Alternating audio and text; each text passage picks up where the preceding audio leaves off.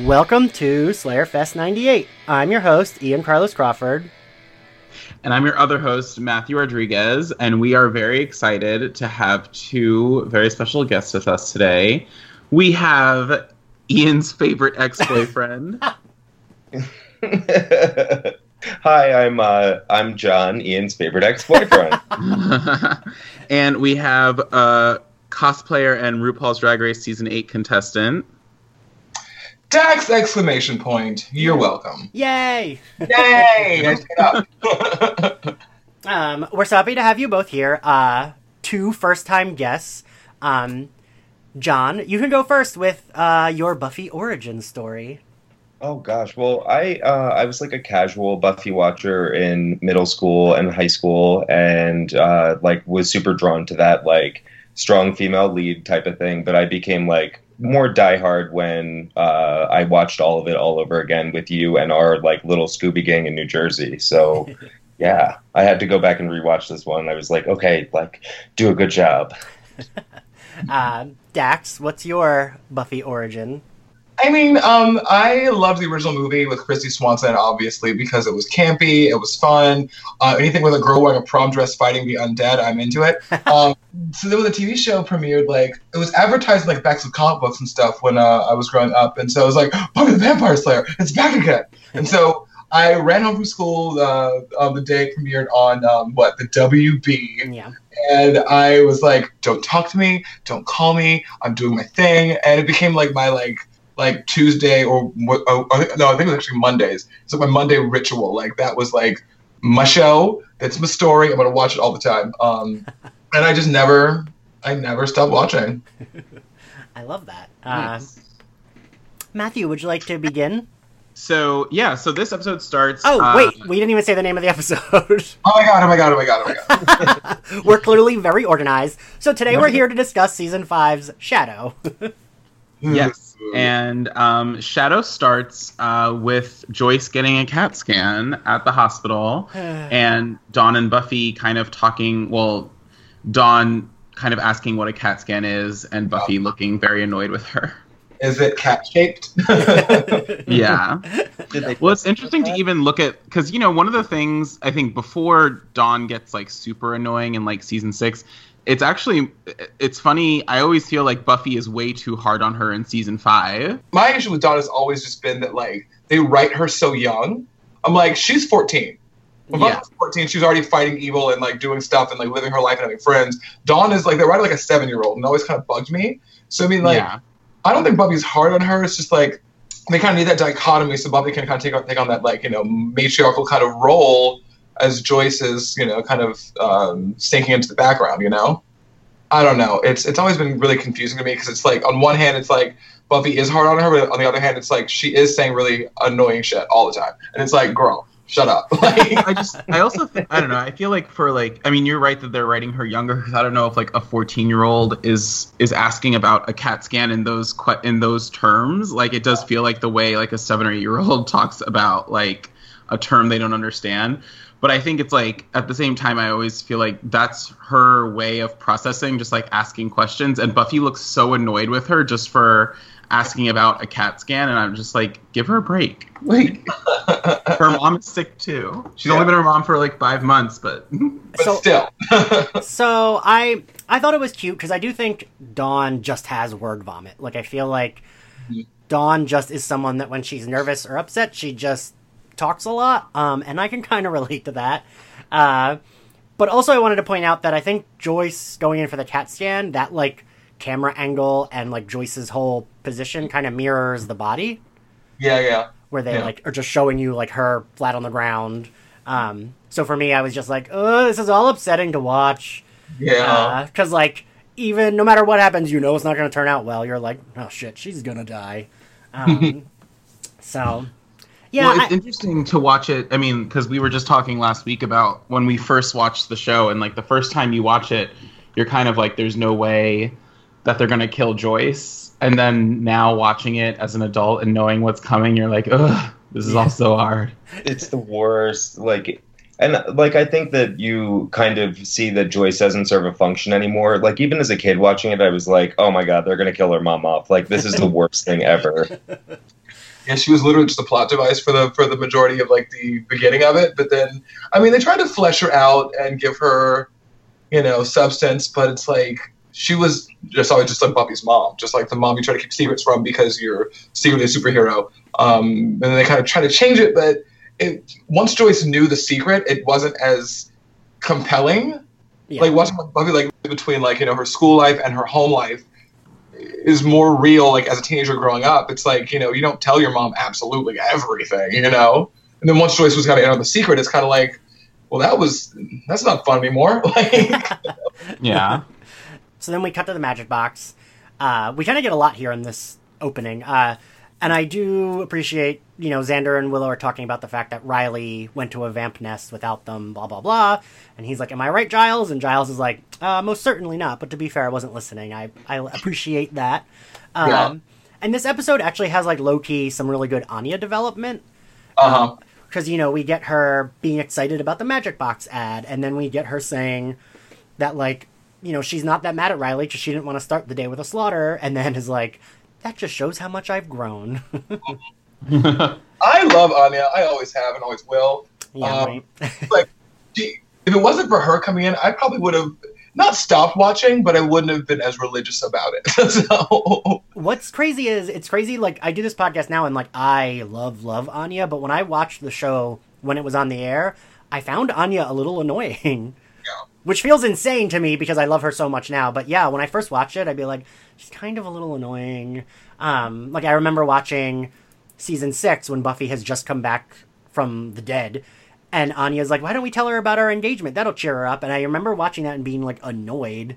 And it's like, she just came back from the dead. Why are you doing this? But like, I don't know. Now I love her. And I'm like, oh, I understand. She's an ex-demon.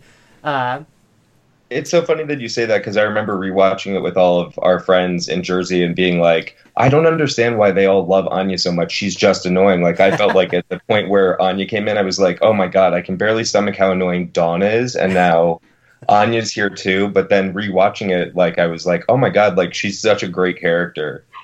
She really Anya has to be there because I mean the season does get so like heavy and depressing and sad. Without Anya, there'd be literally like minimal jokes, if any. You know? It would be too much, right? It would be like, this isn't enjoyable, everyone's just sad. Yeah.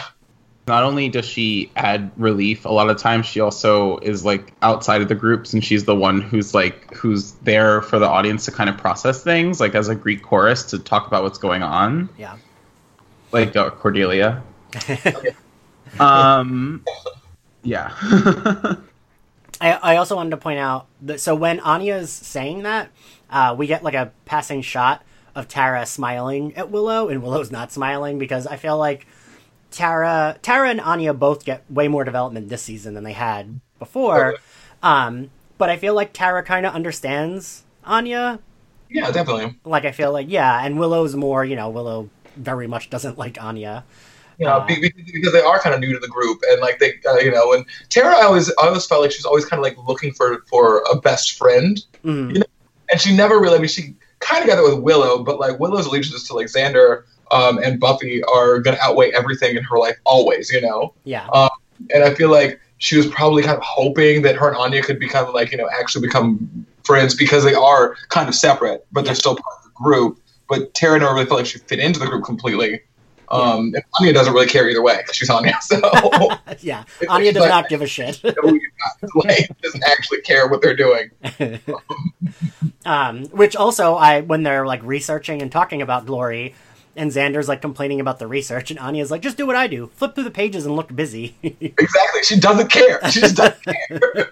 I mean, she's just like, I'm here for the money, and I have no other friends. Like that's why I showed up. And to have sex with Xander, like that's it. Yeah, I mean, because he's the only guy we know. Like, it's fine. This is fine. So then we get Xander talking about where Glory probably is. Oh, she's probably like, in a sewer or rat-infested warehouse. And I love the cut to her laying... so good.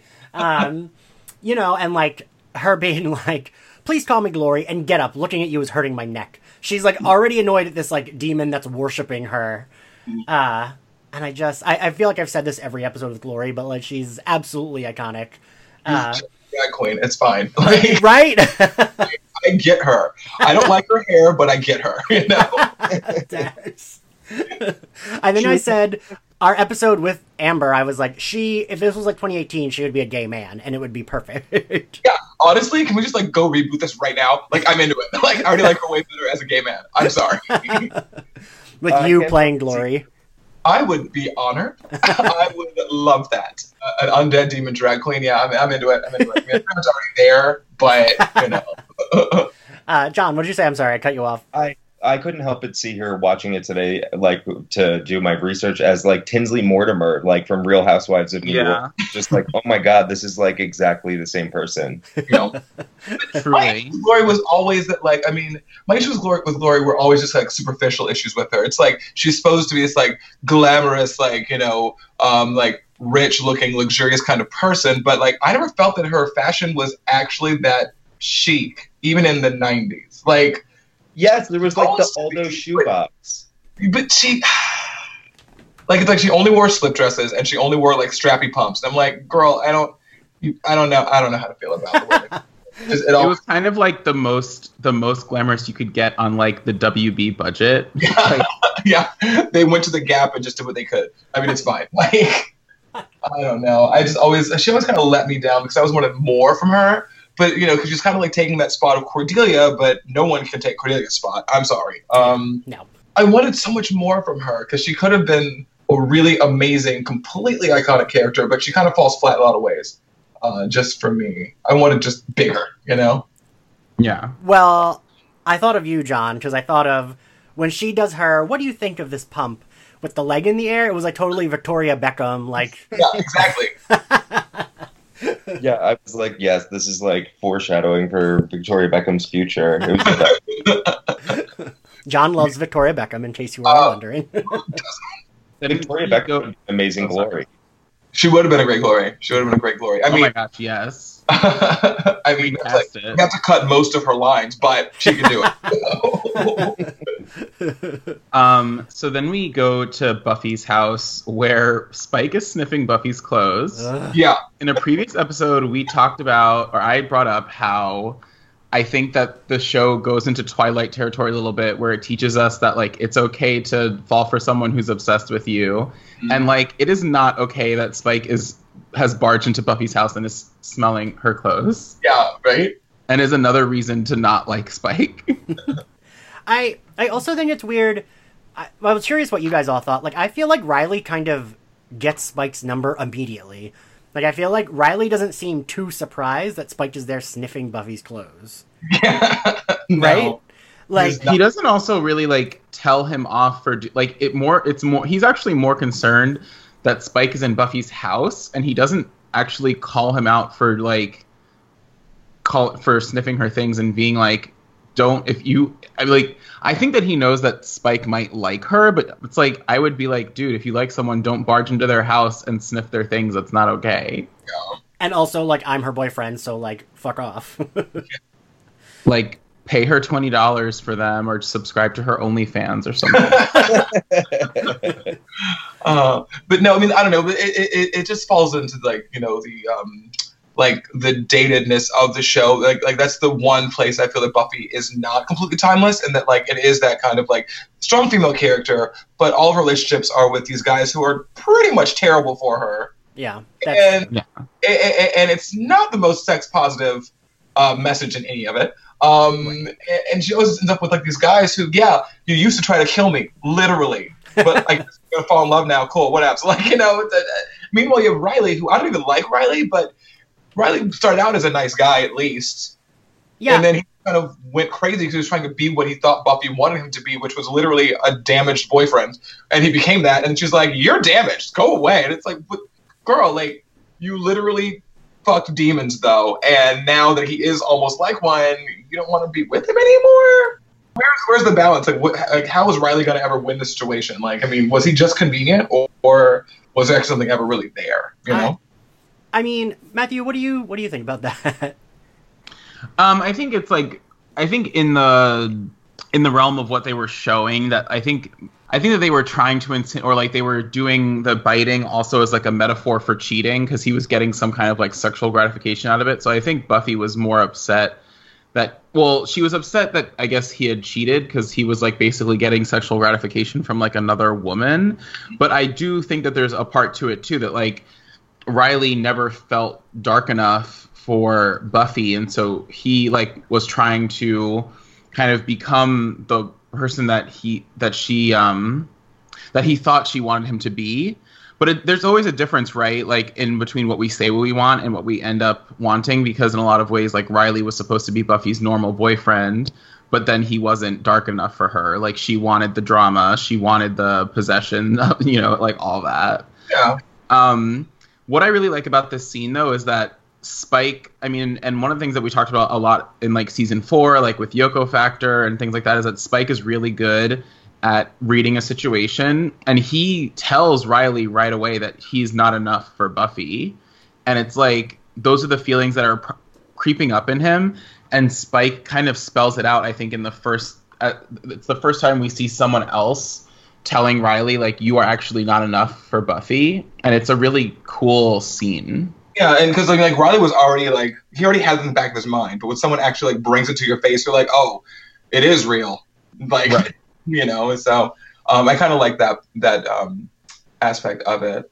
I think we saw so much of that in this episode, though. Like, it's very apparent with the conversation with Dawn later on, but like you can tell that something's bubbling inside Riley, and that like Buffy's not emotionally invested. Like she doesn't want him to comfort her. Like she pushes him away constantly, and it's just like he feels it, and I think he knows that Spike sees it, and now everybody must see it because it's not just this thing he imagined. Right. Yeah. I do think that, yeah, Spike definitely plants that seed, but I don't think anyone else in the gang realizes it, honestly. No. I mean, they all have their own stuff going on. So, like, yeah, like Anya wouldn't care. Willow's obsessed with Xander and Anya's relationship, regardless. Tara's silent. I mean, like, no one noticed. Yeah, no one even noticed a thing because Riley is really not there that much. It's like they all hang out without him all the time. Yeah, when we recorded the episode Family, which is like such a big deal for the theme of the season, and they're all there and they all defend Tara against her like evil family. Riley's not there, and like I forgot. He's like not even in that scene, but he's still on the show at that point. So it's crazy that he's not there. Oh. Kind of. I mean, I'm sure it was done on purpose because they were like, "Oh, we know he's not working. Let's not have him in this scene." But so it's really weird that Riley doesn't mention any of it to Buffy. He doesn't mention, because you'd think you would mention, right? Like, oh, hey, someone, like one of your enemies was in your bedroom sniffing your clothes. But I do think he tries. And Matthew, this is where I will give Riley credit. Like, because Riley does, once he finds out, he kicks Spike out and then he just goes to the hospital. And he doesn't, like, make it a thing. He just goes to be there for her. And I do give him credit for that. Because I might be a little hurt if I was like, this person that, my partner and them, they're always trying to kill each other. And he knew about it before me. I might feel like some kind of way, Yeah, totally. Yeah. Yeah, like who even told Spike? Like, I mean, did he even mention who told him? Because he said since like the night before, but it had to have been Buffy, because the episode before is "Fool for Love," where it ends with Spike going up to her and she's crying, and he's like gonna kill her, but then she's crying because her mom says she has to go in for tests. Yeah. So like Buffy directly told him, which I feel like would hurt even more, right? Yeah. But so. Then Riley goes there, and then Buffy asks him to watch Dawn, and I have to say, I, like, groaned, because I was like, no, when Joyce hugs Buffy, and the acting Christine Sutherland is doing is pretty good when her voice cracks. Oh, yeah. And she's like, the doctor said it's too early to, like, be concerned. To worry. Yeah, I'm just like... But it's not. But it's not too early. Yeah. You're late, girl. Like, you're so late.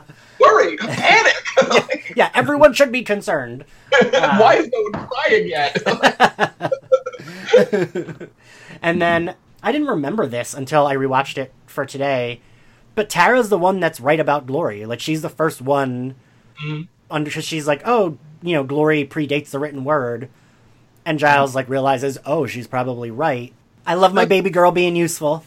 Yeah, that's one thing I do like about Tara is that like they do kind of go with that "still waters run deep" theme with her Yes. like all the time.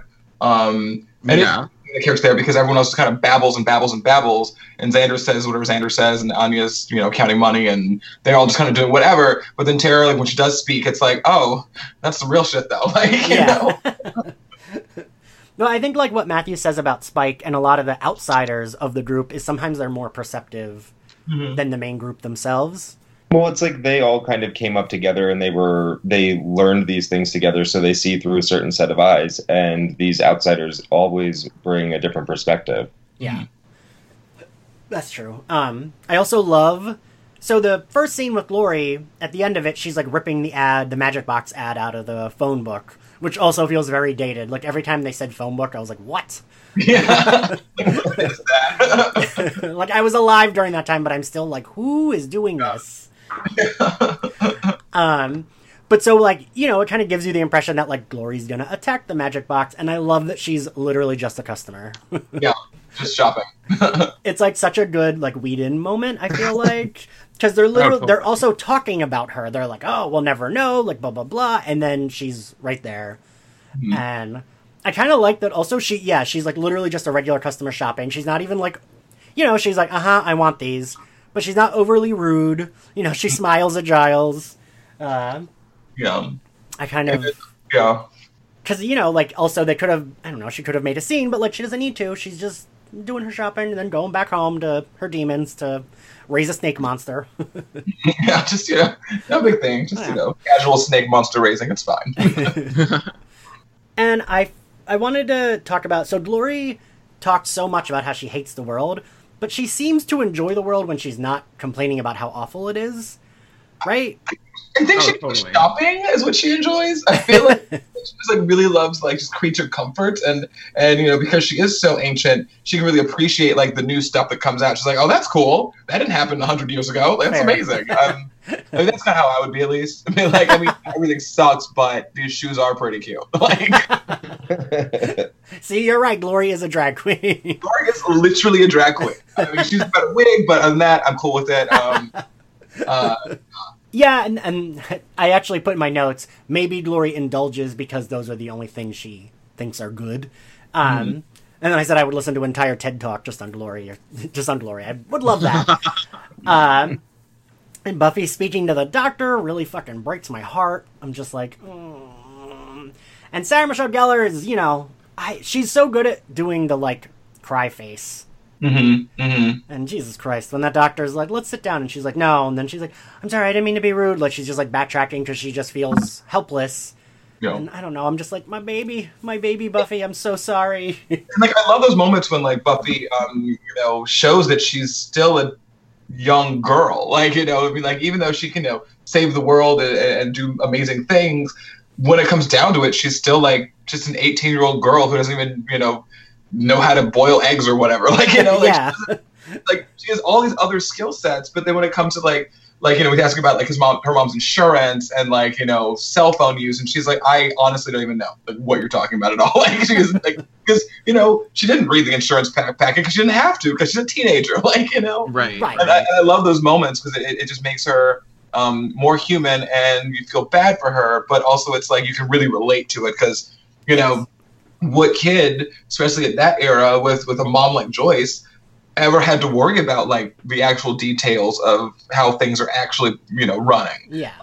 Yeah, I just love it. And yeah, I mean, God, I'm 35 and I barely understand insurance. Like, I know I read the packet like once. I don't know what the packet is. So here's where I'm adulting right now. I'm not doing a very good job at all. Like, not to like be that girl, but like I was that kid in that situation. Like part of the reason I thought you wanted me to be on for this episode in particular is because like I was in Buffy's shoes completely, and like it happened in Buffy's life before it happened in my life. But like I remember watching this as a group and being like, everyone being like on edge and nervous because there was going to be like a terminally ill parent, and like it was so relatable for me. Like, oh, I've got like all the vapors because like I remember that. I remember like medical people being insensitive and like just sort of being in a haze and just being like, no, cut to the chase. Like, let's get this done. Like, let's figure out what's happening because all we have to do is make things better. You know, like it was just so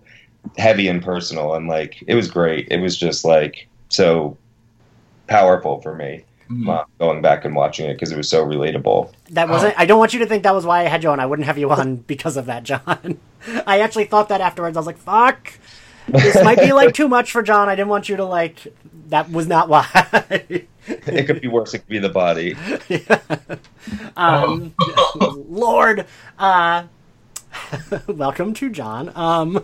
Me, now I'm flustered and don't know where I was in my notes. Matthew. Well, I just want to add that, I mean, like, it's because I've been there too, and I was talking to a friend of mine who was a doctor recently, and how like doctors like are trained, but they are trained like to do all the medical stuff, but they're often like not trained to be human. Yeah. And but then it's interesting because, I mean, when you're watching it, I feel like the show is trying to present Ben as like a romantic option for Buffy sometimes. Yeah. And I think it's like, because the way he comforts her, it also feels like flirting. I don't know. Is that just me, or does anyone feel like got that haircut? I mean, it's the 90s. It's happening. Yeah, no, Ben definitely. I feel like they were kind of toying with the idea of him being like a pseudo romantic interest. Yeah, to kind of how that would develop when he comes out as, you know, also being Glory. See, she is a drag queen. I told you. Because I also don't think, like, I don't know if I would ever want to date someone who was like the intern at the hospital when my mom was dying, and like every time I look at him, I'm like remembering being in the hospital, like to see my mom. Like, it's weird. As someone who is very easily swayed, especially when he's vulnerable, I could see myself being like, this guy's really nice. Oh yeah, I'd make some choices. I would definitely. Oh, totally. Horrible choices. Cut to me and him hooking up in the hospital bathroom. Yeah, that's normal, right? It's cool. Is this coping? I don't know. No, Matthew, I very much felt the same way, that it was like a romantic thing, and I looked at it sort of like this complete stranger, this intern that Buffy barely knew, was like comforting her in a time where she wasn't even allowing Riley to comfort her, and like he knew what she needed, with even though he was a complete stranger, and it just reinforced like the distance between Buffy and Riley for me. Yeah. I could see that. Yeah, and I almost feel like they do with Ben kind of like what they did with Principal Wood in season 7, where it's like, is this a love interest? And with the principal, I feel like it was like, oh, you think it's gonna be like Ben, where he's like secretly evil, and then he ended up not being. I kind of like that, just because I buy that. I buy that she would be like, oh, the stranger is comforting. Yeah, I buy that she might, because Riley isn't that good at comforting her, and she is pushing everyone away. Like, I don't think the group kind of knows the intensity. Like, she doesn't let them know that she's feeling any kind of way.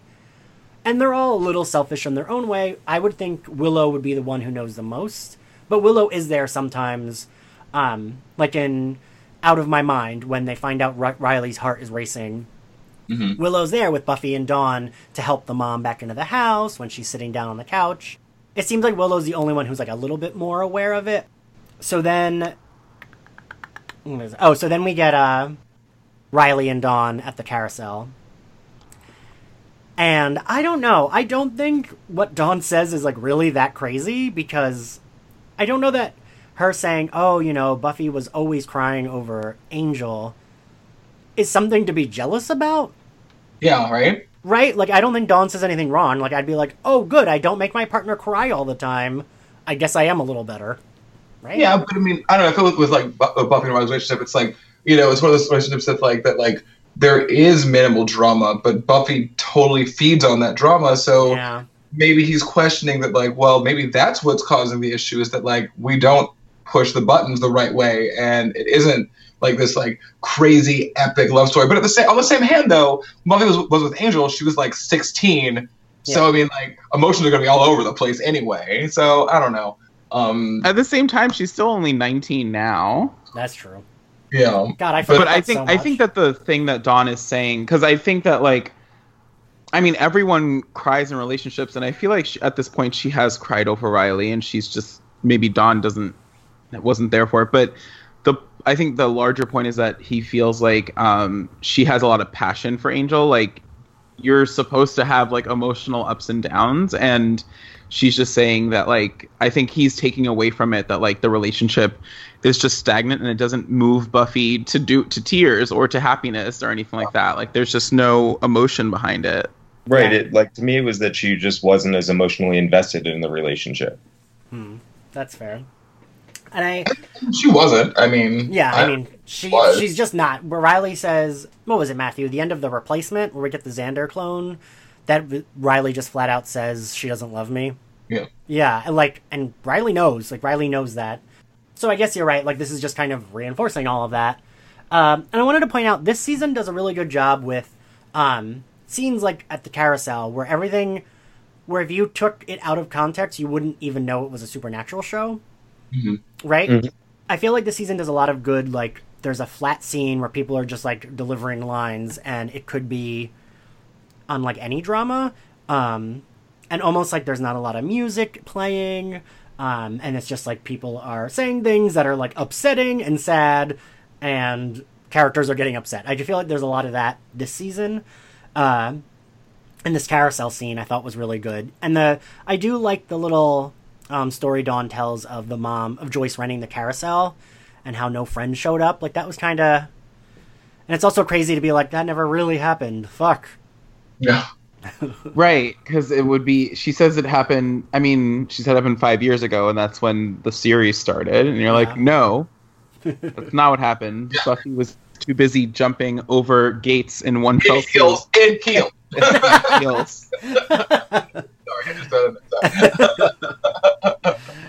that.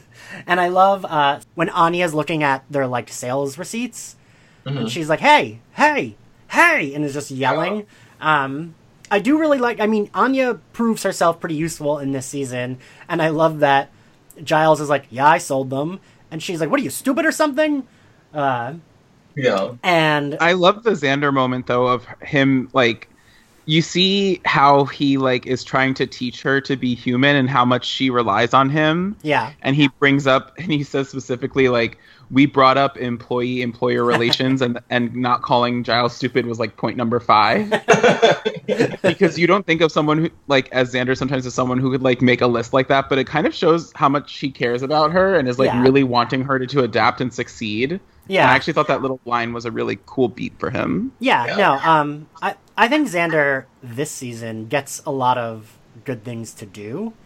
But also Anya, like, I keep going back to, which is one of my favorite Anya moments in The Gift, when she's, like, recommending things they do. She's like, the Dagon Sphere, the Hammer, and she's like, here to help, want to live. Because Anya does want, at the end of the day, she's, like Dax said, she doesn't care, but she knows that, like, this is bad for the world, so in turn it would be bad for me if Glory did this thing. Yeah. And I kind of like that she's... And, I mean, it makes sense. She's an ex-demon. She's been around for thousands of years. Of course she knows about all this shit. And I kind of just like seeing her thrive in that atmosphere. And I also love how quickly they all realize when Giles is like, well, the young woman I sold it to, and then they're all like, oh, fuck, it was Glory.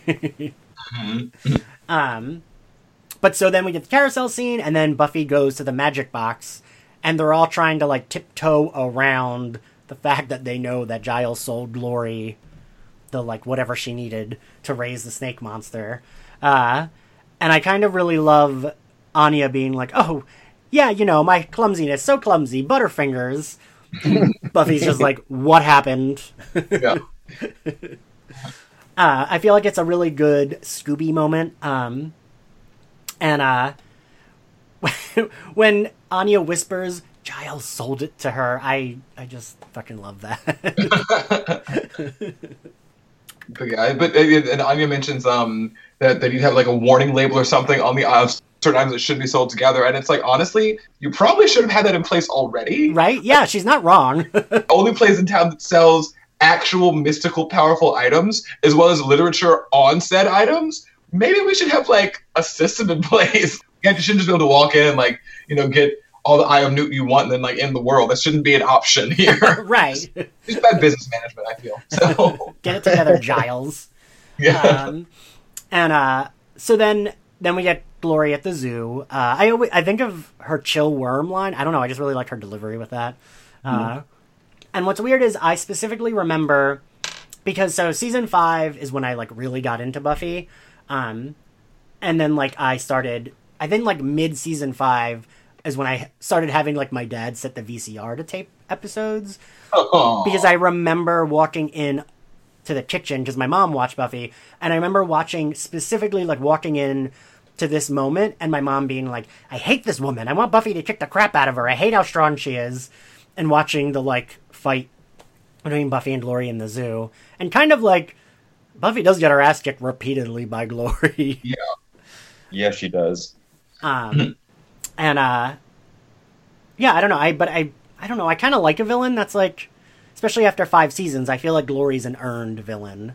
Yeah. Right? I mean, like, character-wise, I'm not in love with her, but I mean, I see like the reason why they would put like literally a goddess up against Buffy, because I mean, like, she's already done everything else. Yeah. And she needs like that kind of challenge to like really push the show forward. Yeah. Otherwise, it would just be repetitive, you know? Yeah, definitely. And also, Matthew, I thought you would probably have something to say. I really actually like the Riley Xander interactions we get in the beginning of this season. And Xander is right when he's talking to Riley in the magic shop, right? In regards to which thing that he when says? He's like when Xander's telling him how reckless it was. I almost feel like this season Xander has a better understanding of, one, his place in the group, and two, that Buffy is the superhero. Buffy, there's only one Superman / Wonder Woman / Captain America in town, and it's Buffy. Yeah. Like, it's not anyone else. And Xander weirdly gets that, and he has to give Riley almost like a talk to be like, hey, you need to kind of chill and know your place in the group. But not even that harshly. He's just kind of like, don't get killed. Buffy's good on her own. Well, it's funny because I also think that, like, Xander is actually being a really good friend to Buffy when he talks to Riley, because I also think he's trying to be like, listen, Buffy is not into toxic displays of masculinity, and, like, they really turn her off, and, like, you don't need to, like, act like you need to be the one to save her. Like, that's not, of all the things that you might think that she wants you to be, like, lowest on the list is, like, hero guy. She really doesn't respond well to that. Totally. And Riley, he is always emasculated by Buffy because Buffy is so much better at his job than he is. And I mean, like, he tries to play it like he's like, I'm not bothered, but he's totally bothered the whole time. and Xander kind of learned that dichotomy, like when they were in high school, Xander might have like thought that he could be like the guy who like swoops in and actually like saves Buffy, but then he was like, oh wait, no, she's got it. It's fine. Like, it kind of took him a minute to kind of take that back seat and realize that we're never going to date. She doesn't need me to save her. Guess I'll just sit here wearing a tropical shirt and make funny jokes sometimes. Like, it's cool. Like, it's fine. It took him a minute to get there, though.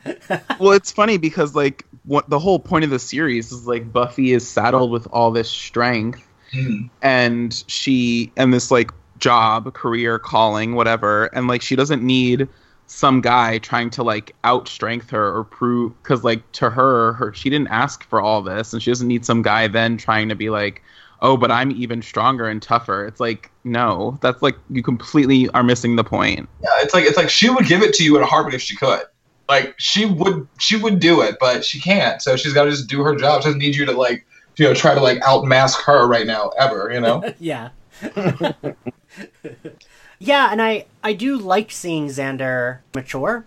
Yeah, totally. And I do really appreciate that, because that is realistic that, like, maybe a 16-year-old doesn't get that shit, but, like, I mean, granted, at 19, I still didn't get that shit, but, like, for someone who has, gone through some demon battles to, like, finally get it, and it feels organic, I guess, as organic it can feel in, like, a show about fighting demons.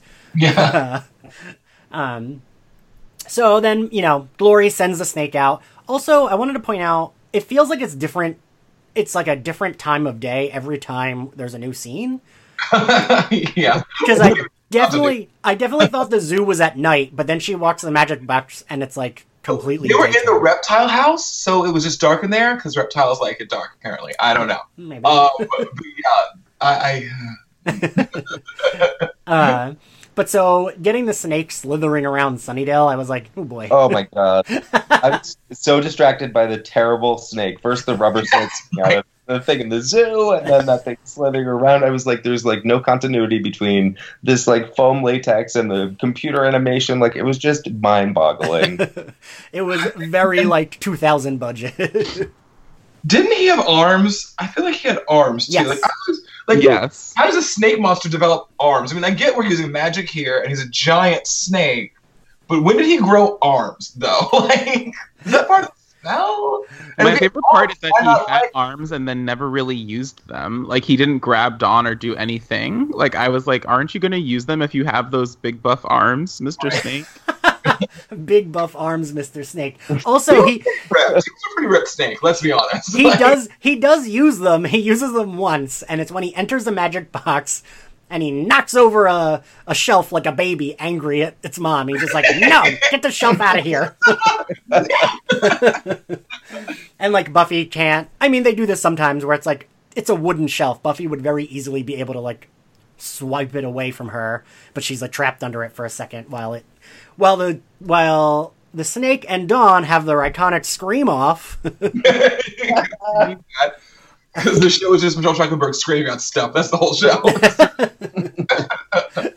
I feel like that scene is like so very like beginning of season 5. Like nothing's happening right now, so Dawn and the snake are literally screaming at each other, Yeah. Commercial. Like, and Dawn wins. Like then the snake goes away.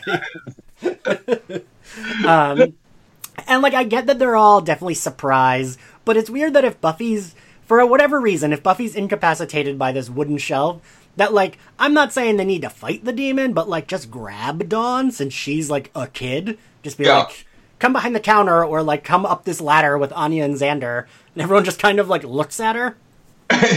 Wants to just shriek. Like if I were Dawn, I'd be like, are you guys fucking kidding me? None of you tried to like get me out of the way. At least run, girl. Like, what's going on here? Yeah. I forgot that none of them know yet that Dawn is the key, because when Willow and Tara stand up, Willow's like, why was the snake scared of Dawn? And also, it's weird that the snake didn't, you're right, Dax, like, use those arms and just grab her and bring her to glory. Yeah, I mean, they're already going back through anyway. Yeah. They're like 8 times their size. Buffy's under a bookshelf, so we're good. Like, I mean, Yeah. just get it go. Glory might not murder you instantly now. So, So then we get, which is very unlike Buffy, when they jump in Giles's car. There's like a car chase, and there's almost never a car chase in Buffy. right? I feel like they didn't have the budget for a car chase ever. No. They did not. Have They that did budget. not, but I appreciate them trying with those alleys. And I do love... Then we, like you said, Glory, I love her just throwing her boxes of shoes at her minion. Done it. It's super awesome. Feels great. Highly would recommend. I appreciate, like, I don't know, she's just being as dramatic as she fucking possibly can. Claire Kramer's delivery almost, it feels like, I love her delivery, and Joe Reed said in her first episode he thinks she would have got an Emmy nom if this were, like, in 2018. But she always is good at delivering it, like, she's in command, but she's also ready to have a nervous breakdown if she doesn't, like, get what she Literally wants. all the time, because Yeah. she's, what? A drag queen. It's almost too uncanny. It's like looking in a mirror. One of the things I didn't mention about when Glory goes to the zoo and pulls out the very rubber snake from the zoo window. Yeah. I know Buffy has not really come up against a lot of things yet that she can't fight, but her just like running in there alone and thinking that she'll start beating up Glory is like a little misguided. Right. Like I mean, I know you think that you've trained, like, I guess she's had 2 training sessions since she last saw Glory, but like the magnitude to which you had your ass kicked does not warrant you just running into a zoo and starting to pound on her. Yeah, I mean, like, and also she achieves nothing. She gets beat up, and, you know, she might as well have not gone there because the snake still gets loose. Yeah. I mean, I do understand. I feel like they're really showing us which I mean is very much explored in season 7. Her like loner bullshit, where like she's like, I have to do this, I have to do it on my own, and acts as though she hasn't been working with a group of like witches and whatever for the last few years. But it's like Buffy also, like, you know, she left the hospital, like that's how she processes stuff. It's like she punches things when she can't figure it out with her brain.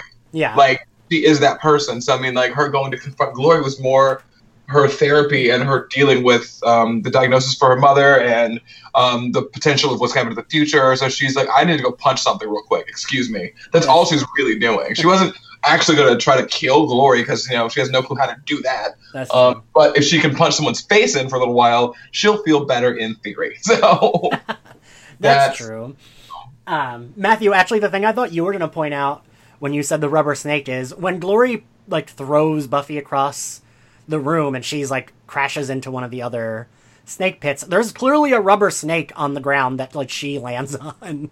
It's just like there. And I just want to know why no zoo staff was there.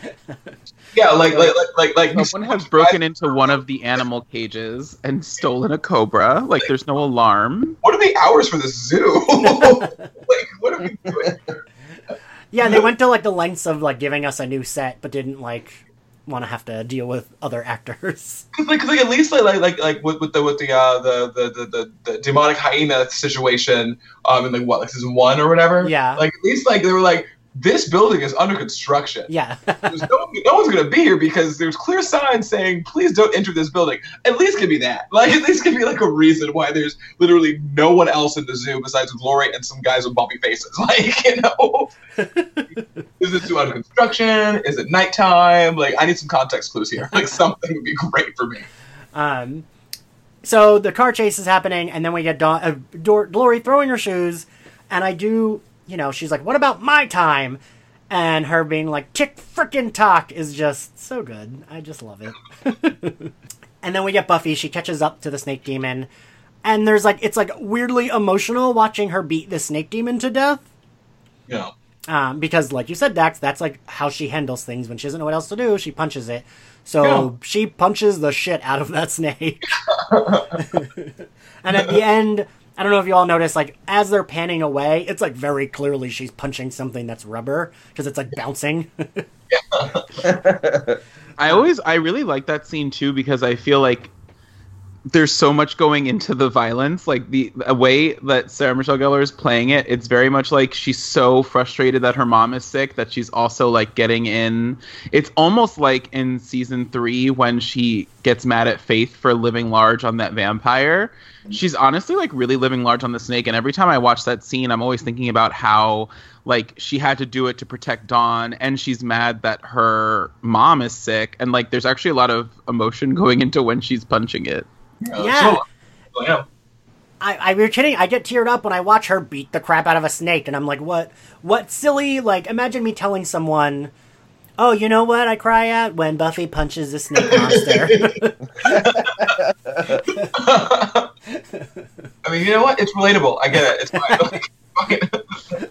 Although, I guess, John, most of the things that I say I cry at are absurd things like that, right? It could be anything. Yeah, I cried at Spider-Man 2 one time. The Tobey Maguire one, Dax. No, Andrew Garfield. Thank you. Oh. Don't worry, I cried at that too. Yeah, and yeah. It was just so bad. No, that movie's like garbage, and then I was like, this is stupid, and then I'm sobbing at the end. Yeah. Well, that's a whole different podcast, so I probably shouldn't go into that, so it's fine. Back to Buffy, shall we? So then she goes back to the hospital, and I just feel so bad for Buffy, because her fucking mom has, quote-unquote, a shadow. She has this goddess up against her. She found out her sister isn't real, and she's just, like, trying to keep it together.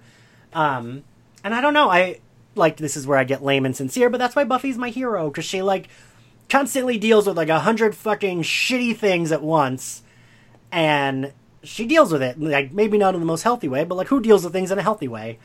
Who has the time? Yeah, and she still saves the world about it. I mean, if I'm being unhealthy, I'm not saving the world also. No. And like, you know, when Riley's like, you can let it out, and she says, I can't let it out because then it'll never stop. And that's like the end of the fucking episode, and it's like, God, shit is grim. Yeah. You know, and then it even leads to like, I mean, the next episode, which is also fucking grim, where the mom's like, where I think you find out it's cancer and it like gets worse, and then there's a bug demon in their house. Like, Jesus. Yeah. I just feel bad for Buffy, my special favorite. Okay, so now we have to do the important part. Favorite outfit, Dax. Favorite outfit? Oh, jeepers. All I can remember is Glory's outfit. That's all I remember anyway. I hated the mules in the first scene. I did not like her strappy sandals with stilettos that happened later. Didn't she break a heel this episode? But didn't that happen? Yeah, no, she breaks her heel and she like snapped a heel off, and it's like, well, yeah, if you buy cheap shoes, girl, that's gonna happen. But other than it's in like it's an episode where Buffy discovers about the key because she's like stomping her foot on the ground and she breaks her heel. Yeah. But as far as favorite goes, I don't know. I mean, all right, John, favorite outfit.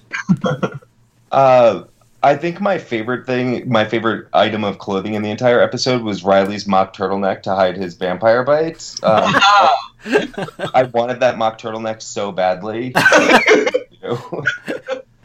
Oh wait, so we forgot to even talk about the fact that he gets bitten by Sandy, the vampire that Vampire Willow sired in season 3. Is that and also at the very end when he goes to visit her in the hospital, he's wearing a turtleneck to cover up his hickeys / vampire bite. That's what John just said, Matthew. Oh yeah, sorry. It's such a weird callback, but it's the same actress that Vampire Willow bites in the bronze in season 3. Is that in Doppelgangland? Yeah. That is a weird. When you were, because you've brought her up before when we talked about her, and I was thinking about like the little characters the show brings back, like Chanterelle, and I'm always like, Sandy is so weird to bring back. Right, she really is. And in season 6, they like bring back some kids from one of their college classes too. Yeah, it's a weird thing that they do, but I feel like Joss always liked doing that. I appreciate that. Yeah, it's just like it's weird to do it because it felt like. Did Sandy have a name when she was in season 3? Probably not. I didn't even think she did. Yeah, I think she had because when they bring back Chanterelle, she says her name in season 2, so it feels like she's a named character. Like I don't mind it as much. Yeah. This is really it's weird just random to do it with her. I always wonder if like Joss did it or if it's like the casting director was like, I like that person. We're gonna bring that person back in. I'm sure I'm sure Joss did it on purpose because he's always about like reusing same actors, same characters. He wants to keep the world like contained and connected. Yeah, that's true. That's true. Style. But I'm glad I didn't put it together at all, but I kind of love it. Yeah, so weird. Matthew, did I ask you your favorite outfit? I don't think I did. No, I was actually going to say that whenever I think of Glory, besides the finale dress, the red pleather one that she wears in this episode is one that I often remember for some reason. So I'm going to say that. All right. I'm going to go with, I like Glory's like pleather dress.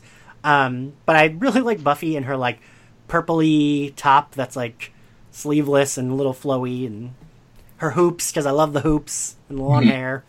That's my favorite outfit. Favorite scene, John? Oh God. I think my favorite scene is in the magic shop when they're talking about like the demon that Glory can summon, and they mention Anya's fear of bunnies, or Xander says something about a cult of bunny worshippers, and Anya's like, thanks for the nightmares. It just makes my heart happy. Dax? Yeah, literally anyone with Anya, always. I was going to bring that one up too, but you already did, so it's fine. I will agree. That's mentioned, because Anya doing anything makes me happy. So Matthew? I'm actually going to say that scene too, just like the scene where they all have to kind of tell Buffy that they sold Glory the stuff, just because everyone, I think, in that scene is firing really well, like in terms of acting and just what they're trying to do. Like, it's because Anya and Xander are really good, but then also Giles like trying to protect Buffy from some really harsh information, and Buffy being like, guys, I may, like, my mom is sick, but I'm still the Slayer. Just like tell me so I can do my job. Everyone's doing it really well. Yeah, I would agree with that. I actually said that my favorite, I had a lot of like scenes I really liked in this episode, but mine is them talking about Glory, and then Glory being right behind Giles, and them just like him selling it to her, smiling at her, and then they go right back to discussing, we could never know who Glory is, who knows where she is. That's my favorite, just because it's really ridiculous, but works. All right, so now we grade the episode. Dax, what do you grade this episode? I mean, I'm going to give it a good solid B. Okay. It's not an amazing episode, but it's got a lot of really good moments and a lot of good development. This is not my favorite season of Buffy, like, at all. But in terms of the season, I like it because it moves the story along well without giving everything away, but also giving little hints, wrapping it all kind of up, and allowing it to kind of move forward as well as build on what already happened. All right. Matthew, what do you grade it? I really don't like this episode, and actually when I watched it again, I came to dislike it more for some reason, which I didn't think was going to happen. So I'm going to give it a B-. Okay. But in danger of being a C+. Okay, John. I'm also going to give it a B. I felt like there were like little gems from like each of the characters, and I felt like it was kind of important. If that snake had been a little bit better, I might have given it a better grade. But yeah, overall. I actually also give it a B. I think it has really good moments. But overall, I think this episode and the next episode, Listening to Fear, that are mostly concentrating on Buffy dealing with Joyce, are kind of like really big downers, and not like, they're two episodes that I probably usually skip or don't pay attention to as much when I do a rewatch of season 5. So yeah, I give it a B. I actually was the opposite of you, Matthew. I liked it more this viewing than I remembered liking it, but I still just give it a B. So I feel like we're all kind of on the same page. All right, so thank you both for being on. Thanks for having us. Thank you so much. If you want to follow our podcast on Twitter, we are at SlayerFestX98. And if you want to follow Matthew, he is at Matthew Rodriguez, 1 T, a G, and a Z. If you want to follow Ian, you can follow him at Ian X Carlos. And Dax, where can people find you? I can be found on all social media platforms at Daxclamation, DAXCLAMATION, as well as Daxclamation.net, and at your local bar, drinking heavily, normally. So, find me. And John. And you can find me at Hey John K across all social media platforms. Yay. Thank you for listening today, and thank you to both of our guests for being here. Yeah, and we'll see you guys next week. Bye. Bye.